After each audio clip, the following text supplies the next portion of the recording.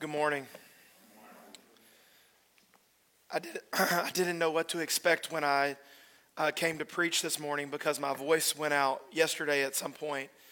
So I can promise you that it doesn't hurt me, but it's going to hurt you a little bit today to listen to.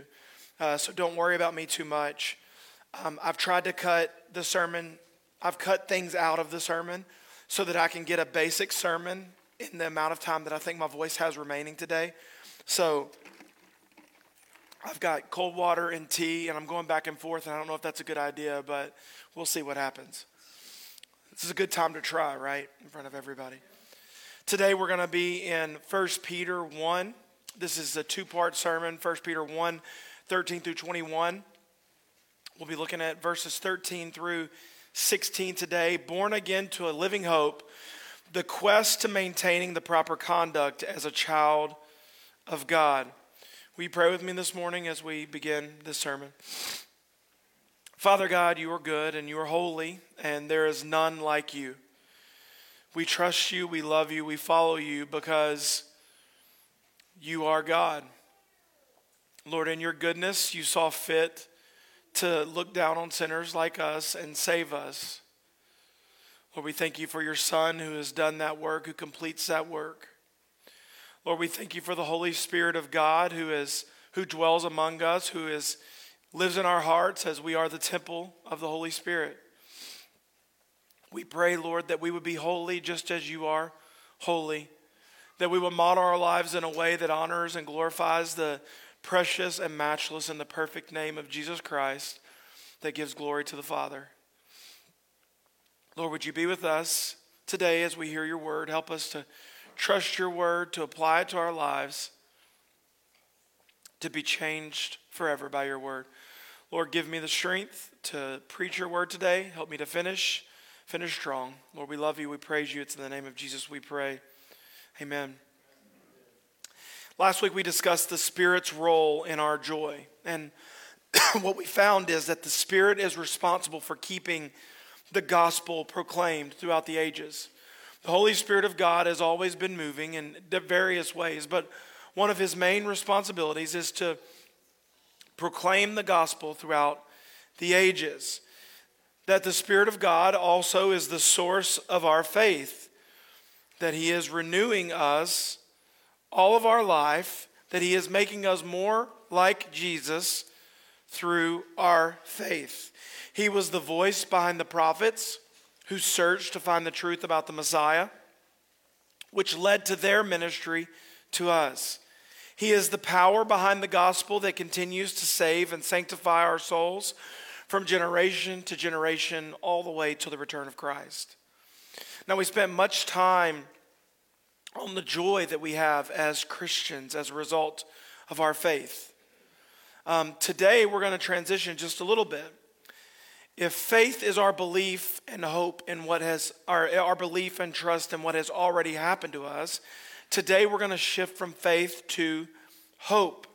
Faith is our belief in what has happened to us. Hope is our belief in what will happen in the future.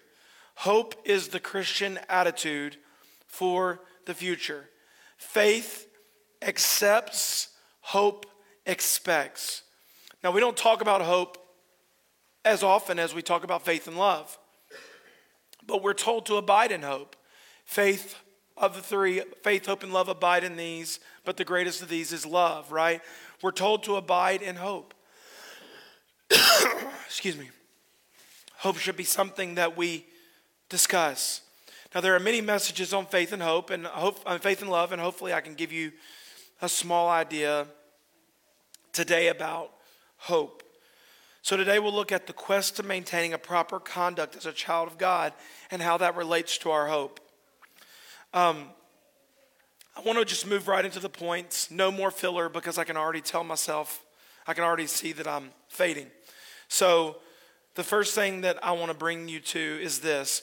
We are on the proper path when we have a proper focus on our hope. If we're on the quest to live godly lives, if we're on the quest to live godly conduct, we are on the proper path when we have a proper focus on our hope.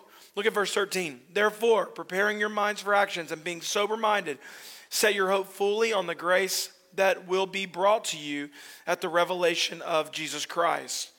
Now, we discussed this when we talked about living hope, but this is not an aimless hope. This is not something that we wish or want to happen. This is something that we look forward to as if it has already happened. Our faith is not something we're shooting for.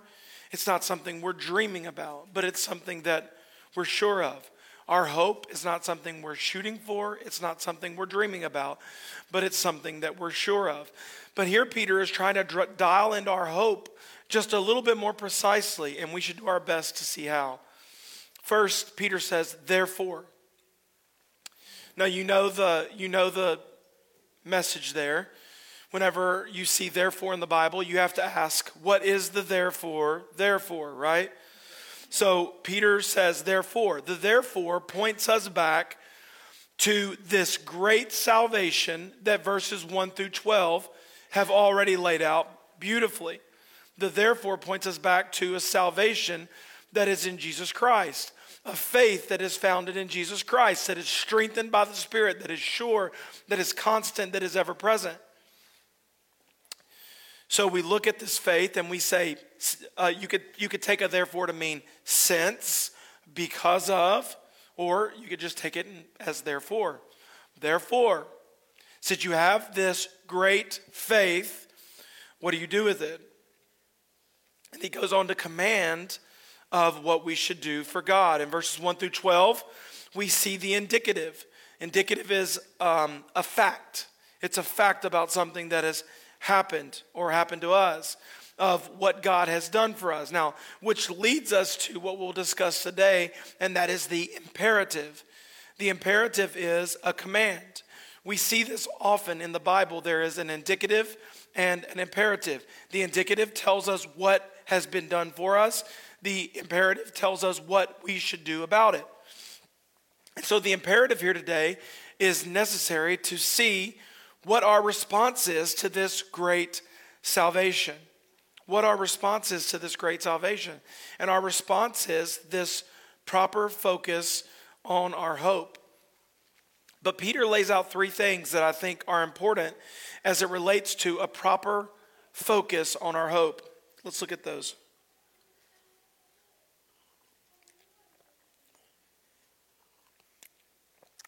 The first is this. I'm going to leave this closer so I don't forget about it. The first is this. Prepare for action. Prepare for action. This literally means, and you're going to understand very quickly why prepare for action is used in this translation. It literally means gird up the loins of your mind. Gird up the loins of your mind. Now, I know you can see prepare for action is more, it's better than gird up the loins of your mind. But this is an allusion to Old Testament text and Old Testament commands. But one specifically that comes to mind is the Exodus out of Egypt. In Exodus 12, in the Passover, all of the feast, all of the food around the Passover, all of the preparation for the Passover is meant for a quick escape from Egypt. And one of the things that they were told to do is gird up their loins. And this is what that means. In those times, and even in the New Testament times, which they would have understood what gird up the loins of your mind meant, they wore a cloak, and it went down to their ankles. But also they wore an underwear cloak, basically, and it went to right here, basically. And they wore a belt with that to sort of cinch all of that together so it was easier to walk, easier to maneuver, things like that. But when they were ready to run, when they were ready to move, when they had action or when they fought or things like that, they would take that outer cloak and they would tuck it into their belt so that they would cinch it up. They would gird it up. And so this is where preparing for action comes from. This is where girding up the loins of your mind comes from. They would take that cloak and they would put it in their belt and they would be ready to fight, which simply can be stated as prepare for action. There is a sense of readiness for all believers who want to focus on the hope that has been given to them, who should be ever present really in all of our lives. There's a sense of readiness that should be present because our hope always leads to action. Our hope always leads to action. Living our lives in a way that is ready to go to heaven at any moment, but also living our lives in a way that is ready to stay here and fight it out for the duration. That is what preparing for action is. That is what girding up the loins of your mind is. It reminds us of the contrast that we've talked about over the 2 weeks ago, I think, or whatever, and then all the time, basically, of being in the world but not of the world. Being a stranger in the world, but also living in the world at the same time. There's this constant sort of inner battle between a Christian of being a part of this world, fighting for the sake of the gospel, fighting for God as a part of this world, and also remembering that your home is not in this world. Prepare for action. One way to surely have a proper focus on our hope is to always be prepared for action. There's a second way that Peter mentions that we gain focus on our hope, and that's be sober-minded. Being sober-minded is a restraint and moderation which avoids, the excess of life, like the passions of the flesh, confusion, unnecessary conflict, and impulsivity. Being sober-minded is simply self-control. Sober-minded is realistic. It's the opposite of the old life. The old life is frantic, it's confused, and it lacks hope. Sober-minded grows up in prayer, it's realistic about life, and it has a fixed hope. Peter is saying sober-minded, but if we want to have a proper focus, we also must be sober physically. This is not just a figurative thing, but this is a physical thing. Allowing yourself to get caught up in drunkenness or the things that cause a deluded mind creates delusion about you and others.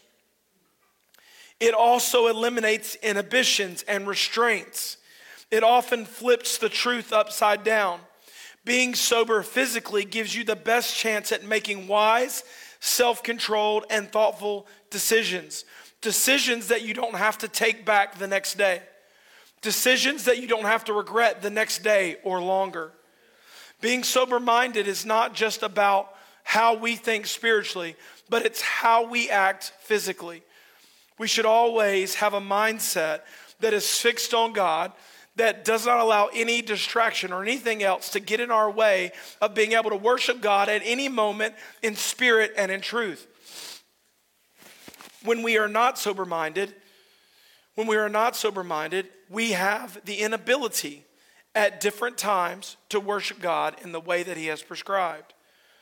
So not only is sober-minded here figuratively, but it's also physically. On the spiritual side, our sober-minded mindset takes a proper look at the world. Our sober-minded mindset takes a proper look at the world.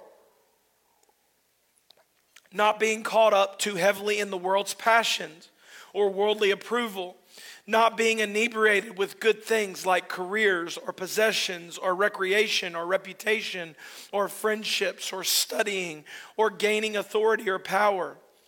The quickest way to get drunk on these things is to make them a priority over godliness. Our marriage, our friendships, our careers, and the like are not bad enough in and of themselves. They're actually good things. They're actually things that can make us more holy. But when we try to make them about us, when we try to fix them ourselves, and when we try to prioritize them over personal godliness, we are not being sober-minded in these gifts that God has given us. The quickest way to fix a relationship is not to do the 10 steps to a healthy relationship. The quickest way to fix a relationship is to be holy as God is holy. To be holy yourself. To follow the Lord yourself. The Lord will not abandon you if you pursue Him. If you draw near to Him, He will draw near to you. We try so hard to fix things through the 10 steps of fixing life, when all the Lord requires of us is to be like Him. And the more we are like him, the more those around us will be like him. If you're having trouble in your marriage and your relationship, you shouldn't try to fix your spouse. You should try to fix yourself to be more holy like Jesus. And I promise you, they will too want to be in this, they will too want to be in the same way that you are, holy. Our relationships are not about what we can do, the steps we can take, who we can be, but who we are in Christ.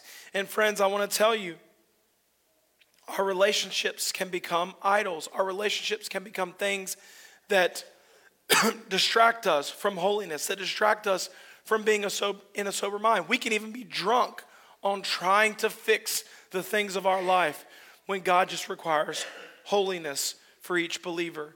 And ultimately, we all give an account of ourselves and not others. When we are not thinking with a sober mind, then we automatically shift our focus off of hope. Peter knows it's easy to lose sober-mindedness.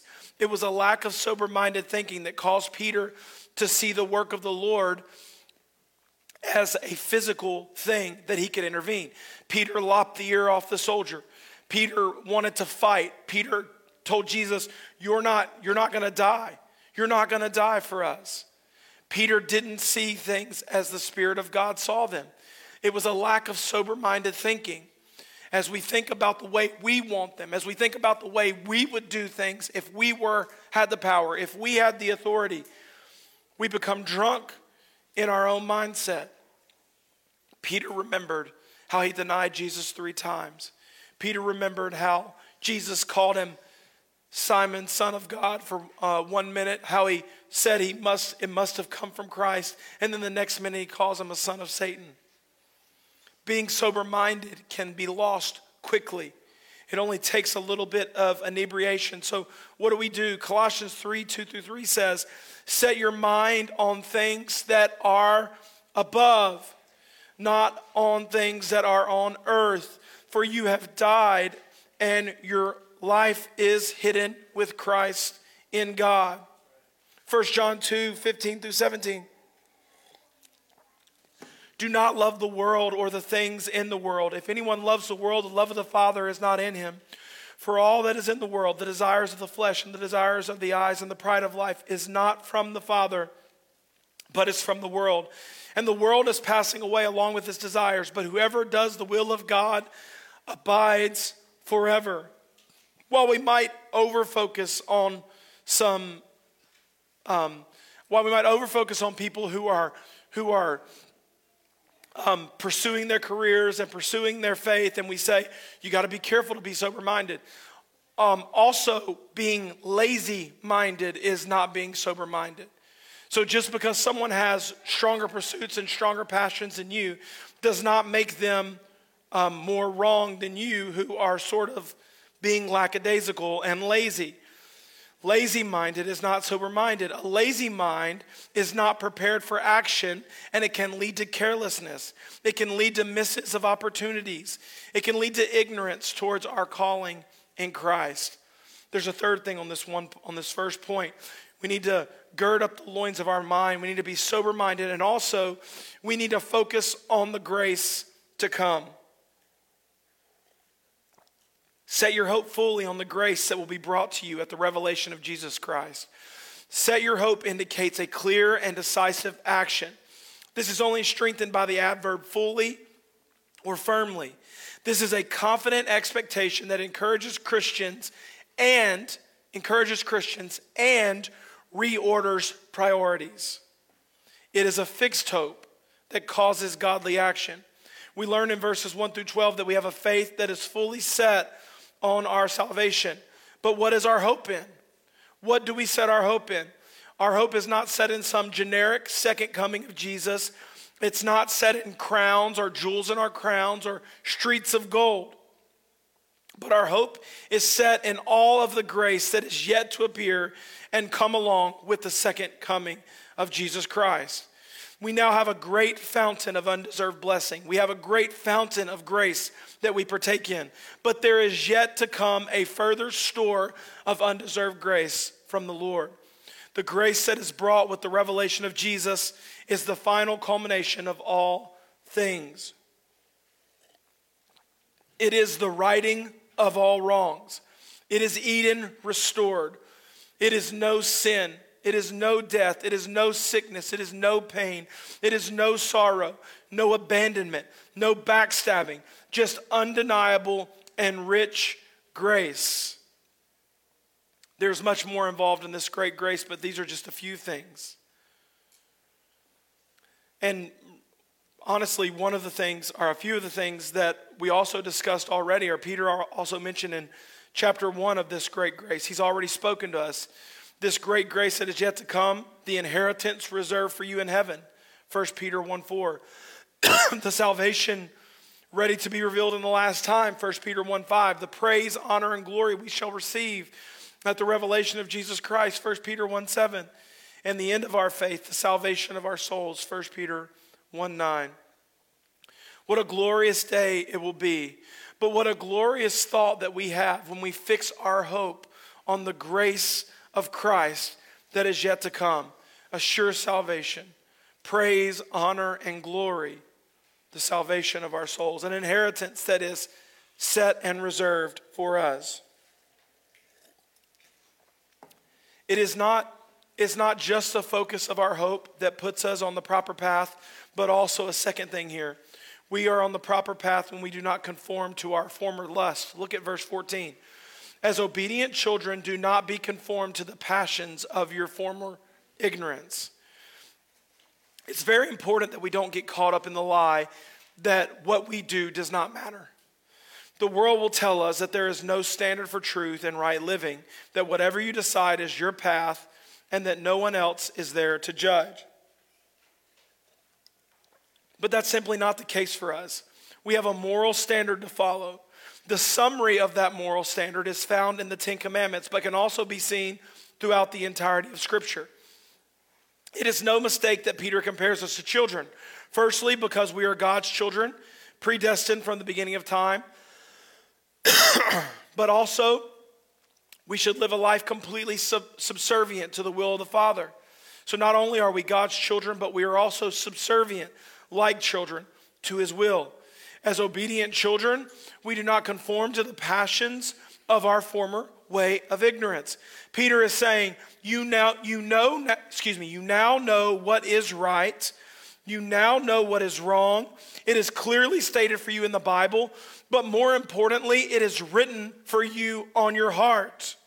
One of the grace gifts of the Spirit of God is spiritual discernment and understanding.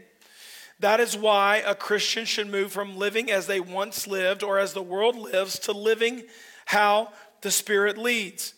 And the Spirit leads us to abandon the things of our former ignorance and to walk in the Spirit. For some context, Galatians 5 says this, "But I say, walk in the Spirit, and you will not gratify the desires of the flesh. For the desires of the flesh are against the Spirit, and the desires of the Spirit are against the flesh. For these are opposed to each other, to keep you from doing the things that you want to do. But if you are led by the Spirit, you are not under the law. Now the works of the flesh are evident: sexual immorality, impurity, sensuality, idolatry, sorcery, enmity, strife, jealousy, fits of anger, rivalries, dissensions, divisions, envy, drunkenness, orgies, and things like these. I warn you, as I warned you before, that those who do such things will not inherit the kingdom of God." These things mentioned are things of a past life, a life that is dead and should be quickly forgotten as soon as possible. Peter is saying, don't go back to the life that you lived before you knew about Christ. No one does that. No one does that. That is not a way that we operate in any way in life, right? If you go to the store and you buy Blue Bell ice cream for the first time, there's no way that you can go and enjoy that little plastic tubbed ice cream that Walmart or Kroger sells. If you buy Blue Bell ice cream, then you can't enjoy Kroger or Walmart brand unless you're cheap. Okay? No one operates that way. No one sees a better thing and has that better thing at their disposal 24/7 and then goes back to the old thing. I bought some running shoes and I paid a lot of money for those running shoes. But now they are my work shoes because they're like walking on pillows and only criminals run. I've also purchased some cheap shoes that felt like I was walking on 2x4s. If you've experienced something so great, you can't go back. It's like wishing for the AOL man, the dial-up AOL man, to go across the screen when you have fiber internet. It just doesn't make sense.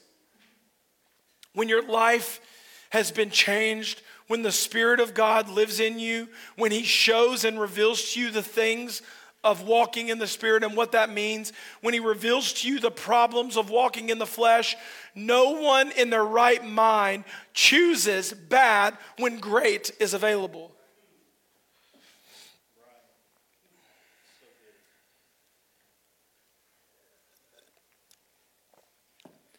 Peter says if you want to have focus that leads to proper conduct, that takes a proper view of hope that sets aside its old ways. Galatians 5 doesn't leave us though. It says, but the fruit of the Spirit is love, joy, peace, patience, kindness, goodness, faithfulness, gentleness, and self-control. Against such things there is no law. And those who belong to Christ have crucified the flesh with its passions and desires. If we live by the Spirit, let us also keep in step with the Spirit. Let us not become conceited, provoking one another, envying one another. Let us be prepared for action, sober-minded, focused on the grace that is to come, and walk in a manner worthy of the Spirit's calling. Friends, we have spent too much time choosing worse when we have best. We have spent too much time dipping our toe back in the old life when we have a new life. We know the way. We know the way. I think there's two reasons for that. Number one, we lose our focus on the hope. We lose our focus on our faith. But another reason is that a lot of people think that if they understand what it means to live a good life and they live a good life, that they are good. And it's just not true. It's just not true. Living a good life is being taken over by the Spirit of God, having Him change you from the inside out, giving you new desires, giving you new hopes, new creation, a new way of thinking, and not turning back. Does it mean we'll never sin? Of course not. Does it mean we'll never fall back into the old habits that we fall back into? Of course not. But it does mean this. It does mean this. As you walk in faith, the things you fall back into will be things that you did a couple weeks ago and not a couple years ago. Do you understand the difference? Do you understand the difference? As you leave that old life further behind, you will not continue to walk in it. You might mess up, but you're going to mess up on new things and not old things. Does that make sense to you? Because eventually you're going to, it's inevitable for a person of God, the Spirit of God conquers the old life. It's inevitable. He cannot cohabitate in your heart, in your temple, with the old way of thinking, with the old way of doing. He cannot. The temple is His, the throne is His, and if we belong to Christ, the house will be purged of the old life. It's as simple as that. Still sinners, still desperately in need of help, but purged of an old way of thinking, an old way of living. It should cause us to think deeply about our motivations. It should cause us to think deeply about our living right now. Are we pursuing holiness? Are we pursuing the Lord? Does our life look different today than it did years ago? Do we keep falling back into the old habits? I have one more point. Is my voice just terrible to you, or should I go ahead and finish? Okay. Thank you, Asher. The last thing, was that Asher? Thank you. We are on the proper path when our conduct is holy. That's the last thing to say. We're on the proper path when our conduct is holy. My voice is annoying me. That's why I asked you. Look at verse 15. I think I'm going to have just enough tea. Thank you, Lexi, for making me 2 big teas this morning. We're on the proper path when our conduct is holy. Verse 15 and 16. But as he who called you is holy, you also be holy in your conduct. Since it is written, you shall be holy, for I am holy. There's a difference between doing right and living a holy life. Being holy means being consecrated, being set apart for good use. Israel was set apart from the nations. They were given commands and rules to follow to make sure they followed the Lord, but also to make sure that they were holy. The cups, the plates, the instruments, the tools, they were set apart only for holy use. The ministers of the gospel in the time of ministry, they were set apart so that they could be used for holy use, because God is holy and we are called to be holy. We are not called to obey God because it makes us feel better, it makes us look better in front of other people, or it makes our conscience eased, or because we think it can save us. We are called to be holy because God himself is holy. Christ, who has saved us, is holy, and the Spirit that indwells us is holy. We are called to be holy because the natural result of being surrounded by so much holiness is to be holy. It's not so much for you to ascertain a mindset of holiness, but it is for you to have a complete inside-out lifestyle change that leads to holy living, consecrated, set apart. Now, if you want to ask yourself, if you're a person who doubts, if you're a person who worries about your salvation, let me take a drink because this is important. And you want to ask yourself, is what I'm doing for the Lord because I'm a holy person, or because I'm just trying to be self-righteous, or because I'm doing it the wrong way? If you want to ask yourself that question, I think that's a good question to ask. The answer is not easy.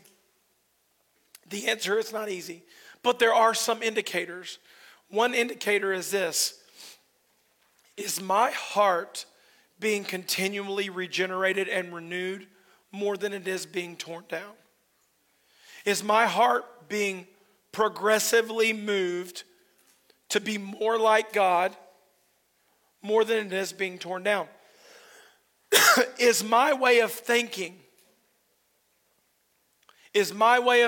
set apart in that when I look at other people and hear other people talk, it sounds so foreign to me because my way of thinking is becoming holy also? I'm not saying that you have to be like, the Amish or people that you see on television who these people are not real. They're fake.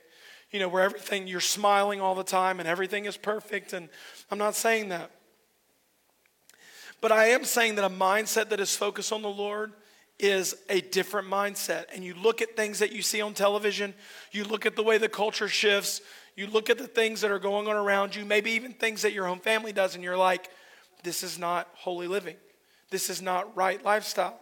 You look at things maybe even other churches do, and you're like, they're so far off. Like, I'm not saying this to brag, but as a point of reference. But some pastors tell me of their problems that they're facing at their church, and even the thought of having that problem is so foreign to me, like I don't know what to do with it. When we are moving into holy living, our heart is being regenerated to be more like God. Our minds are being regenerated to be more like God, and therefore our actions are. We need accountability to change our actions, but we shouldn't have to have someone constantly on our tail telling us the right things to do. If you've been a Christian long enough, the Spirit of God, the Word of God, prayer and those around you should help you to be able to do the right things without someone constantly beating you over the head with it.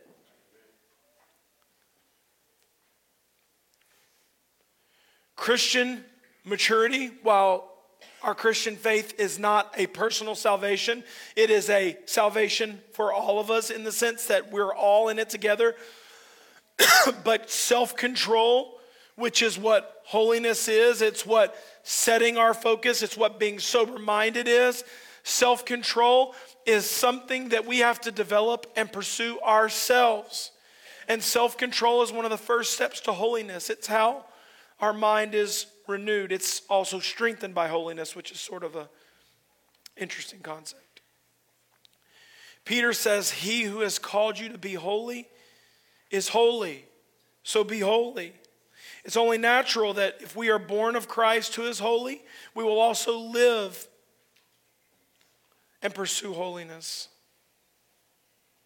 Not only is it natural, it's what we are called to do. Ephesians 2 says, you were created to be good workmen. You were created for holiness. We know that we were created before the foundation of the world to be holy. So what does this mean? What does this mean? We should conform our way of thinking daily to the way God thinks. That means learning what he thinks and removing the things that he does not approve of. We should conform our way of living to the way Christ lived. That means living in the way that he lived and removing the things that prevent us from living in the way that he lived. And we should live differently and not just better. We should live differently and not just better. You've heard this verse a few thousand times. But if anyone is in Christ, he is a new creation. A new creation lives differently and not just better. A new creation lives a different life and not just a better life. Why should we live holy lives? Besides all the reasons that I previously stated, look at the last part of verse 16. Since it is written. Since it is written. We should live holy lives not just because that's the natural result of belonging to a holy God who's being saved by a holy Son and being indwelt by a Holy Spirit. We should live natural lives because holy lives because he has commanded us to do so. It is written, it is established, and it still stands today. We should be holy as he is holy. Proper focus on our hope, not conform to the former lust, and holy living. Let's pray. Lord God, we love you. Lord, thank you for letting me, whatever I did today, muscle through this or whatever. Thank you for allowing me to give the words to say. Lord, I pray that it was impactful in our congregation's life as it was in my life. Lord, help us to follow you in holiness. Help us to pursue you in holiness, not just to be people who live better, but live differently. Not just to be people who allow parts of our old lives to stay present, but to remove those parts, to flee from those parts and be sober-minded and be girded up, ready for the grace that is to come. Lord, we love you. We praise you. We thank you for Jesus, who is the author and perfecter of our faith. We give you this day. It's in his name we pray. Amen.